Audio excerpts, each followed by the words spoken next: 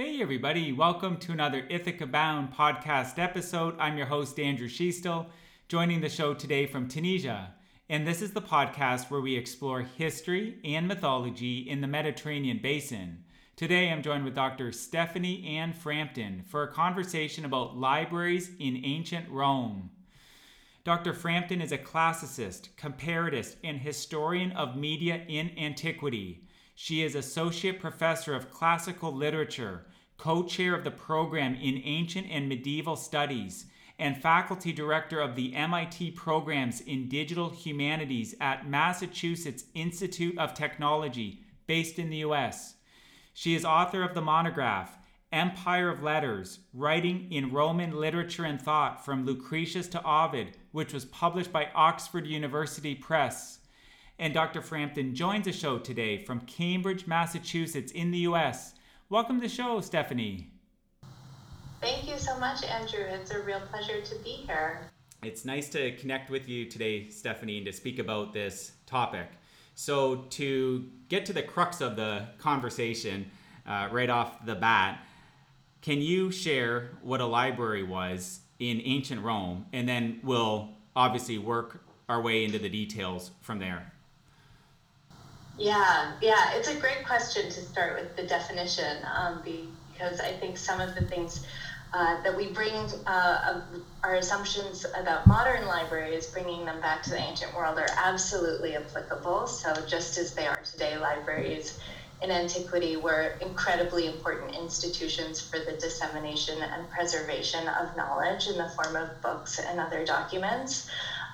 But rather differently, I think that we have to think of libraries in antiquity as mostly being more modest affairs, small collections of books in bookcases, trunks, or armaria, small cases for books. And it's only later in the imperial period that we start to see the flourishing of sort of big public libraries in a way that we might recognize them today. Do scholars know, and I guess it gets into defining at what point a library is a library. So when do you consider a library to have formed in the city of Rome? Yeah, so library, let's talk about the definition of the word itself in Greek and Latin. The Latin word is bibliotheca. It comes from the Greek word bibliotheke, which means literally a case for books, something that's set up to hold books. So from that perspective, a library could be just a book collection or any physical structure that might hold a collection of books. So we can expect that in Italy and in Rome, we would have had things that were libraries among elite households, starting in the 4th, 3rd, 2nd centuries BC, and sort of continuing on through. We have a really great testimony in the digest of Roman law compiled by Justinian, which is Ulpian, quoting 1st century CE jurist Nerva on the definition of that word bibliotheca. And he says that it can be the bookcase itself, a trunk or an armarium. It can be the collection of books that were contained in such a case, or it can be a place, a locus, where these cases, where a case or cases were housed.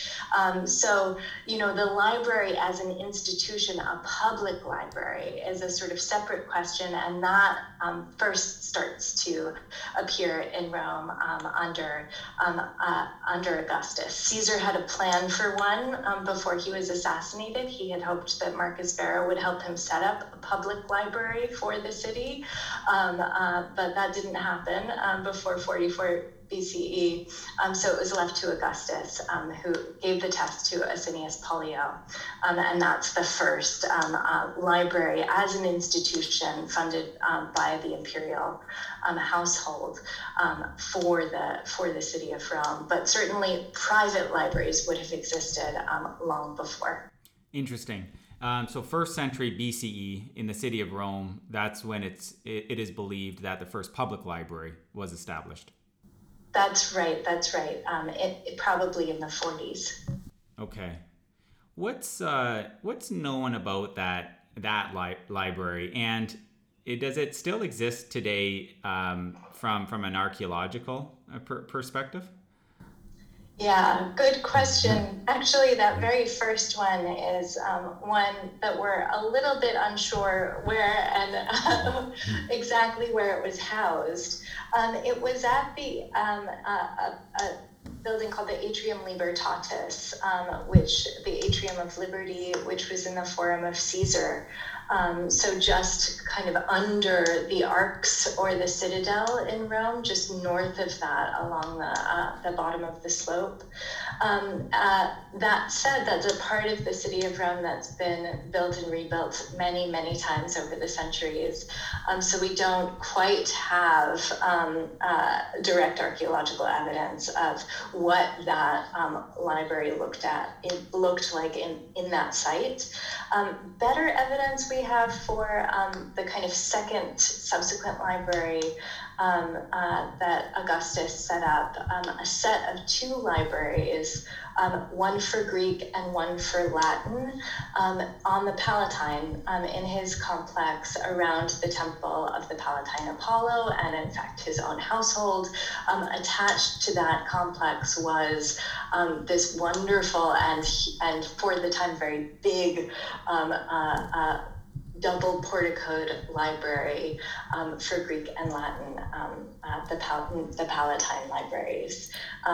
In that period, too, there's another one over the Porticus of Octavia near the Theater of Marcellus. And that, again, is one that we aren't exactly sure of its disposition. But the Palatine libraries we can see in the Severan plan. So we actually have a kind of near contemporary map of them, with a plot of these two wonderful big armed porticos that jut out from what we think were those kind of storage rooms, which are actually sort of the heart of what a biblioteca, what a library was conceived to be in this time. So those two libraries on the Palatine Hill, is that correct? Mm-hmm, yeah. So there's vestiges of those two libraries that still exist. Yes. Another one that we know very well from the city of Rome, you can visit it today, are the Ulpian libraries in the Forum of Trajan. Again, two bicameral library, perhaps also designed to hold on one side Greek texts and on one side Latin texts that surround Trajan's column in the Forum. So a very prominent position for those libraries in the imperial fora. How do scholars know about that first library that you cited, the Atrium of Liberty? I presume someone or more than one person wrote about it. What are the main sources that scholars lean on to know that it existed? Yeah, Suetonius writes about the libraries quite frequently in his histories for each of the different emperors who were in this period very interested in developing a series of imperially funded libraries. By one count, by the 4th century CE, there are something like 28 libraries in the city of Rome. So this is a big topic with the intersections of lots of literary and, as you're suggesting, archaeological evidence. The literary evidence for the Atrium Libertatis library comes from our historian Suetonius being one of them. So Suetonius himself, we know from an inscription that survives in North Africa, was part of the imperial staff for the imperial libraries. In his age. So he is listed as being ab bibliothekis and ab epistolis. So he was responsible for maintaining the imperial correspondence, epistolae, and also for the imperial libraries, the Bibliothecae Publicae, the public libraries. So Suetonius is a really good source. But for the Atrium Libertatis in particular, Pliny the Elder talks about specifically the way in which Asinius Pollio was involved. Asinius Pollio was a statesman and a man of letters in the time of Augustus, who was given the task of sort of setting up this first library for Augustus. But then also one of my very favorite sources is the first poem in the third book of Ovid's Poems from Exile, the Tristia, where he sends his book back to the city and it tries to go visit its brothers in the public libraries that were in the city of Rome at the time. This is around 10 CE, and it visits the Atrium Libertatis, it visits the Porticus of Octavia, and then it visits the two Palatine libraries near the Domus Augustiana. It's one of the great things about that poem that poor Ovid, who had been exiled, the book finds that its brothers are banned from the libraries and it can't enter them too. So it's also this sort of interesting testimony about the libraries as a form of the controlling of what's in the libraries as a form of censorship, more or less in the time of Augustus, which is something we also hear about in testimony about the libraries in sources like Suetonius and Tacitus, what's in and what's out. When there's enough time on some of these episodes on the show, I'll ask scholars what some of their interests are around certain topics, but I want to actually ask that question now because I can really feel because I can really feel your passion coming through, and it's exciting. It's exciting to and I presume it's going to be exciting for people listening to you speak about this topic. Your passion for this topic's coming through, and I can almost visualize you like in a place like Rome, or maybe even in America. When it comes to libraries and being excited about this, can you share more about what your passion is around this topic, and what it was like for you the first time you visited Rome to really research this topic? Yeah, that's a great question and so generous of you, Andrew. I'm a person who really loves books and always has, and that is, one of the things that drew me to classical literature in the first place. And in my research, I've really been connecting the history of learning and scholarship in antiquity with these traditions that go up into our own time. So I'm really driven by thinking about how the material remains of book culture in antiquity, the circulation of books, the rise of a book trade and publishing, quote unquote, in certain ways in antiquity, allowed for the creation of Greco-Roman classics that we have received down to our own day. It's no accident. The folks that I'm really interested in thinking about, Ovid and Cicero and everyone in between, we're really making an effort to create a canon of classics that attached the Latin classics to the Greek canon that they had received from the Alexandrian tradition. The evidence of that, the Greek and Latin wings of this wonderful Palatine Library of Augustus, to me is so emblematic of the creation of a Greco-Roman classics. So yeah, it really always gives me goosebumps thinking about what a continuous tradition it is to kind of move from antiquity to our own they, through books, their circulation, their copying, repetition, reading and rereading.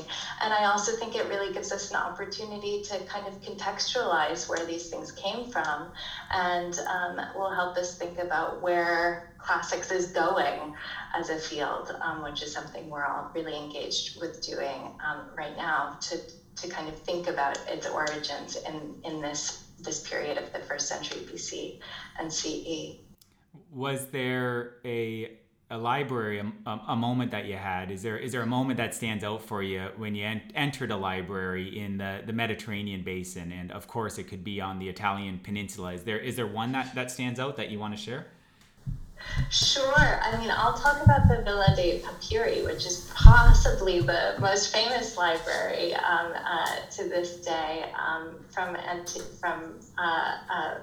ancient Italy. It is a private library, so a library that existed in a suburban villa in the city of Herculaneum. And I went to Herculaneum with a wonderful project working on documenting the ancient graffiti in the city that's run by Rebecca Benefiel at Washington and Lee. So I had the opportunity to work with them documenting this other kind of written culture, graffiti, of regular everyday people left in Herculaneum in 79 CE, right before the eruption of Vesuvius and the destruction, but also preservation of the city. And it turns out that there's, one of the most elaborate villa remains that we have is this villa, so-called Villa dei Papiri, which may have been owned by the father-in-law of Julius Caesar, Lucius Calpurnius Piso Caesonius, in the 1st century BCE. And it's known especially for its sculpture collection, bronzes in particular that are preserved in greater numbers there and greater quality there than almost anywhere else from ancient Italy. But along with the sculpture collection, this rich, elite, very learned collector was collecting not only sculpture but also books. And so off of the sort of main entryway of the house, in a little storage room that's only about 4 meters by 4 meters square, that was where thousands of fragments of papyrus scrolls were preserved and started to be discovered in the 18th century, still being studied today. This is the only library that we have intact from the ancient world, from anywhere in Greece and Rome, or anywhere else in the Mediterranean, where we have books sort of on the shelves as they were left to us by the people of their own time.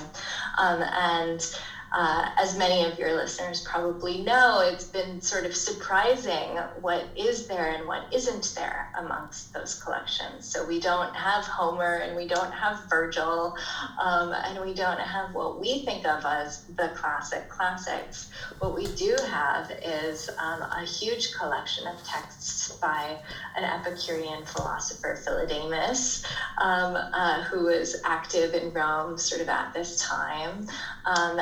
Many of these texts seem to have Philodemus' own handwriting on them, so it may have been something like his personal collection that got attached to this household in some way.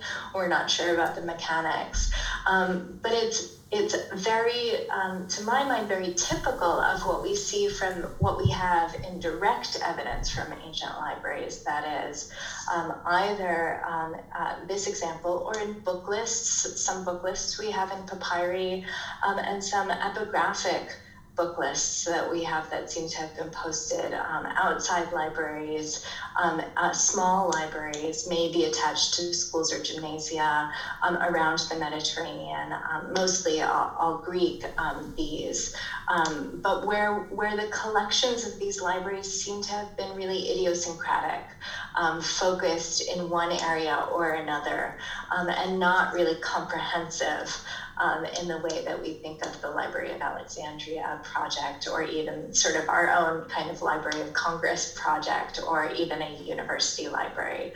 Most libraries, most book collections in antiquity, perhaps like our own book collections at home, would have been really focused on one topic or another, one genre or another, perhaps one author or another, based on the interests of the collectors and the needs of the users.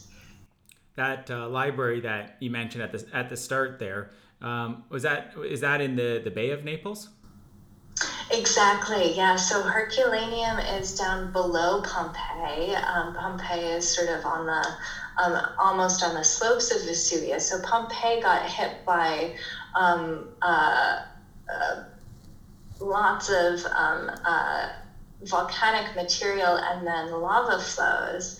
Herculaneum was differently affected by the eruption, and it was mostly hit by pyroclastic flows, so flows of very hot air that carbonized all of the organic materials. So we have wood preserved at Herculaneum in different ways than we do at Pompeii. We have bread, loaves of bread and fruit that were just sort of charred in place, and the same mechanics preserved these papyrus scrolls as kind of carbonized lumps that scholars in the Biblioteca Nazionale at Naples have been working for hundreds of years to decipher, to unroll very carefully and to decipher. It's wonderful work.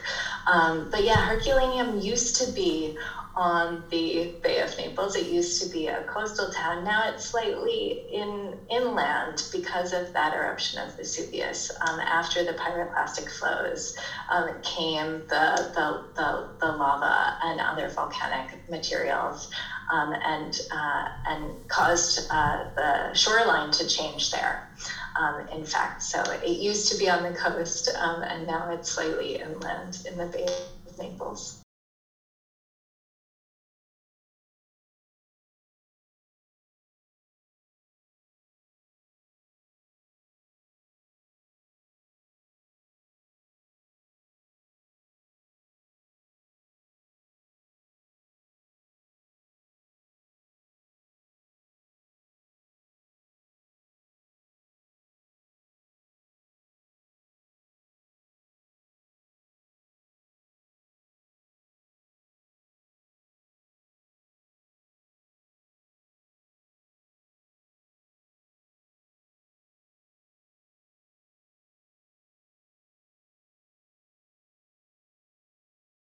Yeah, very interesting. Very interesting coincidence. I love it.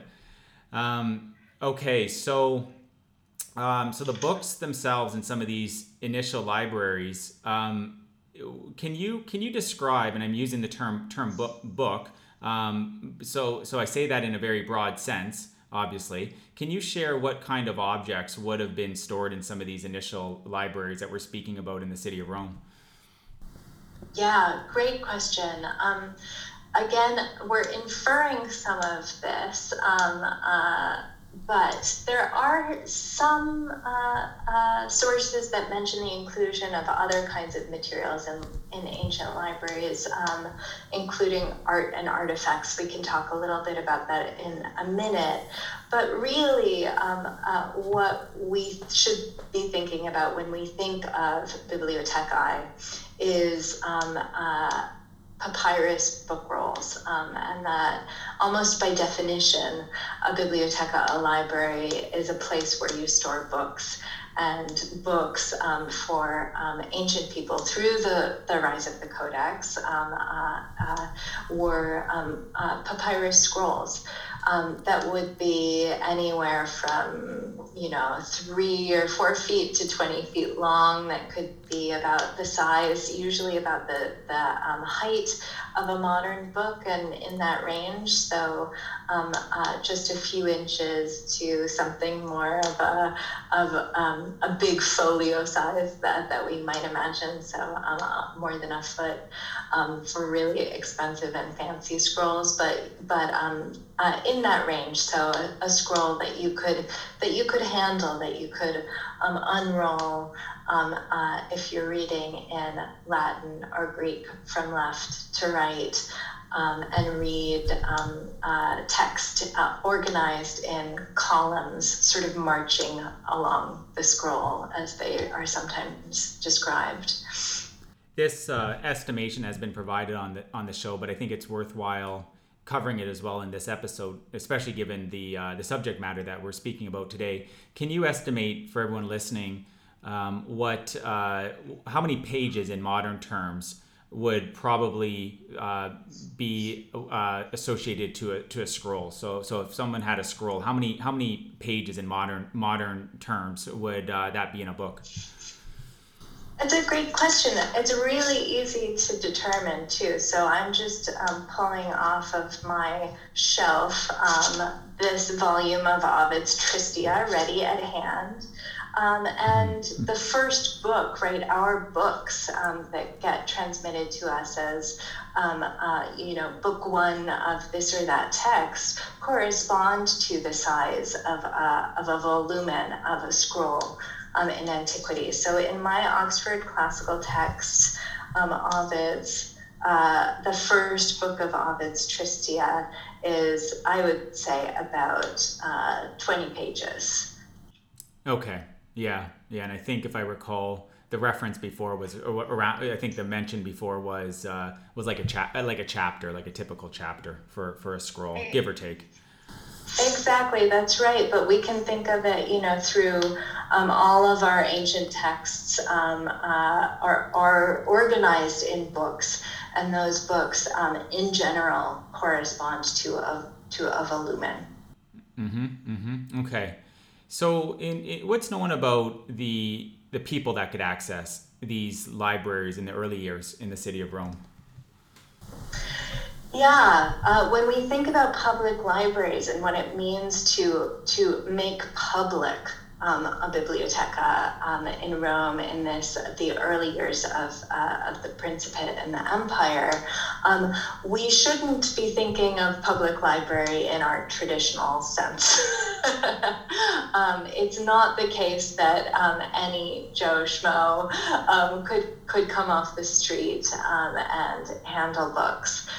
The folks we know who used the libraries regularly were obviously our elite readers, senatorial class, the equites, thus the higher classes of Rome. And there are no strict guidelines that we have written about who was allowed in and who wasn't. But the evidence that we have suggests that these were like other cultural institutions in Rome, and that were divided quite a lot based on class and in terms of access. What it means to have a public library, then, a biblioteca publica, is that the library is being created for the city, right, for the populace, and that it is being maintained often even by a private donor, whether that be the emperor as his sort of private persona, or private donors in municipal settings elsewhere in local contexts throughout Italy and the Roman world, that they're doing it sort of for the sake of others. So, for example, the Plinys, the family of Pliny the Elder, Pliny the Younger, were from Como, and they they endowed a library for the city of Como, for which we have some epigraphic evidence. So we know that at various places there's a wonderful library of Celsus at Ephesus, of which the facade still survives. I've never seen that in person, Andrew. Perhaps you have, but and that's one of the places I very much like to visit. We do know that private donors endowed what might be considered public libraries in sites around the Roman and Greek worlds. Professor Richard Alston has been on the show a number of times, and the last episode, Richard Alston of Royal Holloway, University of London, and the last episode we did was on the early years of Julius Caesar, and he spoke in reasonable detail, given that all the episodes are under 60 minutes. Professor Alston spoke in detail about Julius Caesar being a writer. What's known about Augustus, Octavian Augustus, in terms of his writings? Is he known to have written? And what do you think his interests were in establishing these libraries? Yeah, he wasn't a writer in the way that Caesar was, certainly. Obviously, Caesar's commentaries are hugely important documentation of his activities, and such interesting artifacts of that very interesting important time in Rome. Augustus, we know, was much more of a reader, in fact, and so in Suetonius's Life of Horace, we know that Augustus was a reader of Horace and corresponded with Horace. And others, obviously, there are the stories of Augustus hearing the performances of early books of Virgil's Aeneid. So his interest in libraries is really, I think, kind of drawing on that plan that Julius Caesar had to set up a library for Rome, a library of Greek and Latin, creating this bilingual canon. So Augustus is really inheriting that as a project in the creation of his public libraries, and then also was, of course, through Maecenas and others, a great patron of writers in this time, to cultivate the cultural capital that he saw going hand in hand with the political capital of Rome in this period of its ascendancy. And it was, it's very successful. It was, in the end, very successful. We do end up in this time with the beginnings of a real canon of Latin literature that continues throughout late antiquity into the Middle Ages, and obviously comes down to us today. One thing to kind of get back to that I think I left hanging a little bit was the question of what else is in libraries. Yeah, so they're associated always with art and artifacts in a very interesting way. So we have to remember in antiquity, books were still relatively expensive, maybe not as precious as parchment books would end up being in the Middle Ages, because papyrus was not quite as dear a material as animal skin, but papyrus was imported, so it was a material that had some value. The much more valuable thing of a scroll was the labor that went into it. So that a slave or a scribe would have had to copy out any text that existed. So it is a very labor-intensive product. So, I started by talking about storage and enclosure as being one of those things that are characteristic of how ancient Romans think about libraries. A library as a storage closet or room that might have a wonderful portico attached to it where you could take the book out and read it, but you're always going to put the book back in and close it up and keep it safe. So they're from the very beginning associated with other kinds of expensive cultural objects, art and artifacts. Thinking about that first library that Asinius Pollio set up, we hear about the fact from Pliny the Elder that in that library there were portraits, imagines, of authors, and that Marcus Varro was the only living author who was given a portrait in the library. So we also hear about Cicero when in his communication with Atticus, he's always writing back and forth to Atticus about send me books, send me art. In particular, when Cicero had a whole array of suburban villas throughout the Italian peninsula, he was asking Atticus to send him bronzes from Greece that he could put in his private libraries there. His favorite was a Hermathena, so a statue of Hermes and Athena, which he thought was particularly appropriate for the cultivation of wisdom, these two gods in his libraries. But then also Tacitus tells us about a tripod from the Temple of Apollo in Thebes, so a Greek artifact that had been brought to Italy and was put in the Palatine libraries. Right, which were also part of the Temple of Apollo complex in Rome. So these artifacts, many of them taken over from the Greek world, really do start to populate Roman libraries.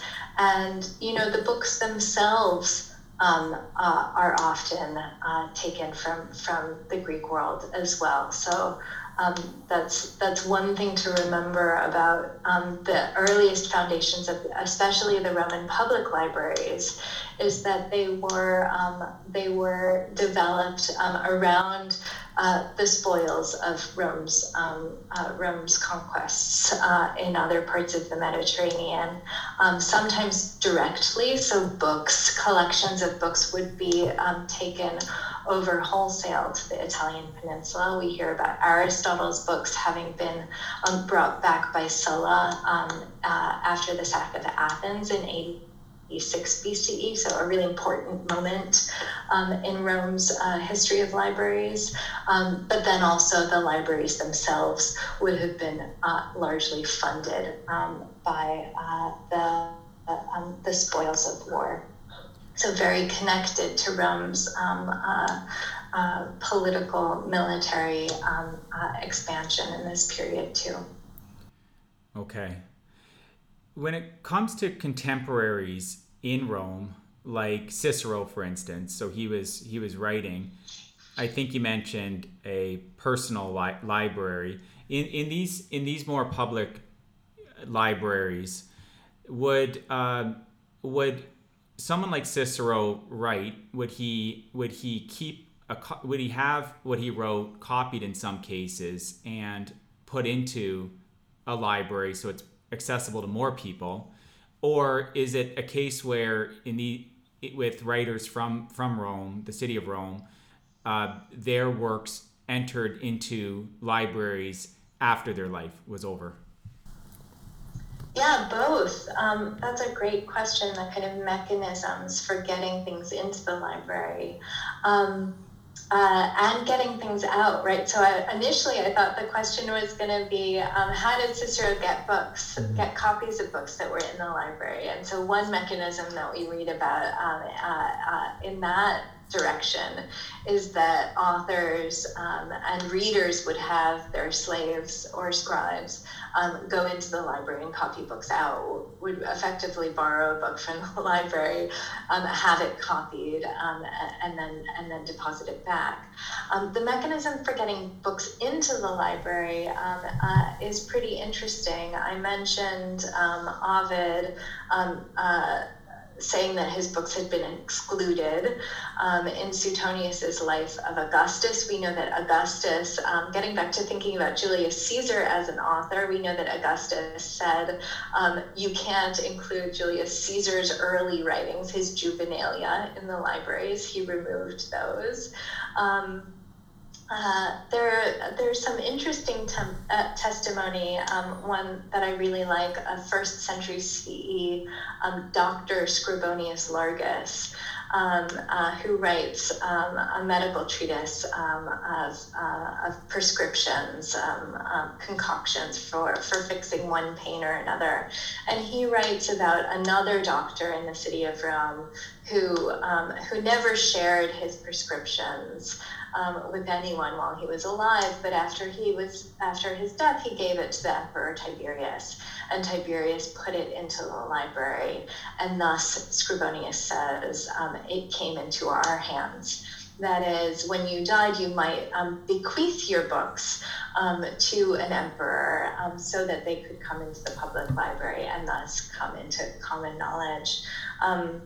Another great example, I think, is Horace in the first of his odes, where he writes of wanting Maecenas to insert him among the lyric poets. Me inseres, he says, please insert me.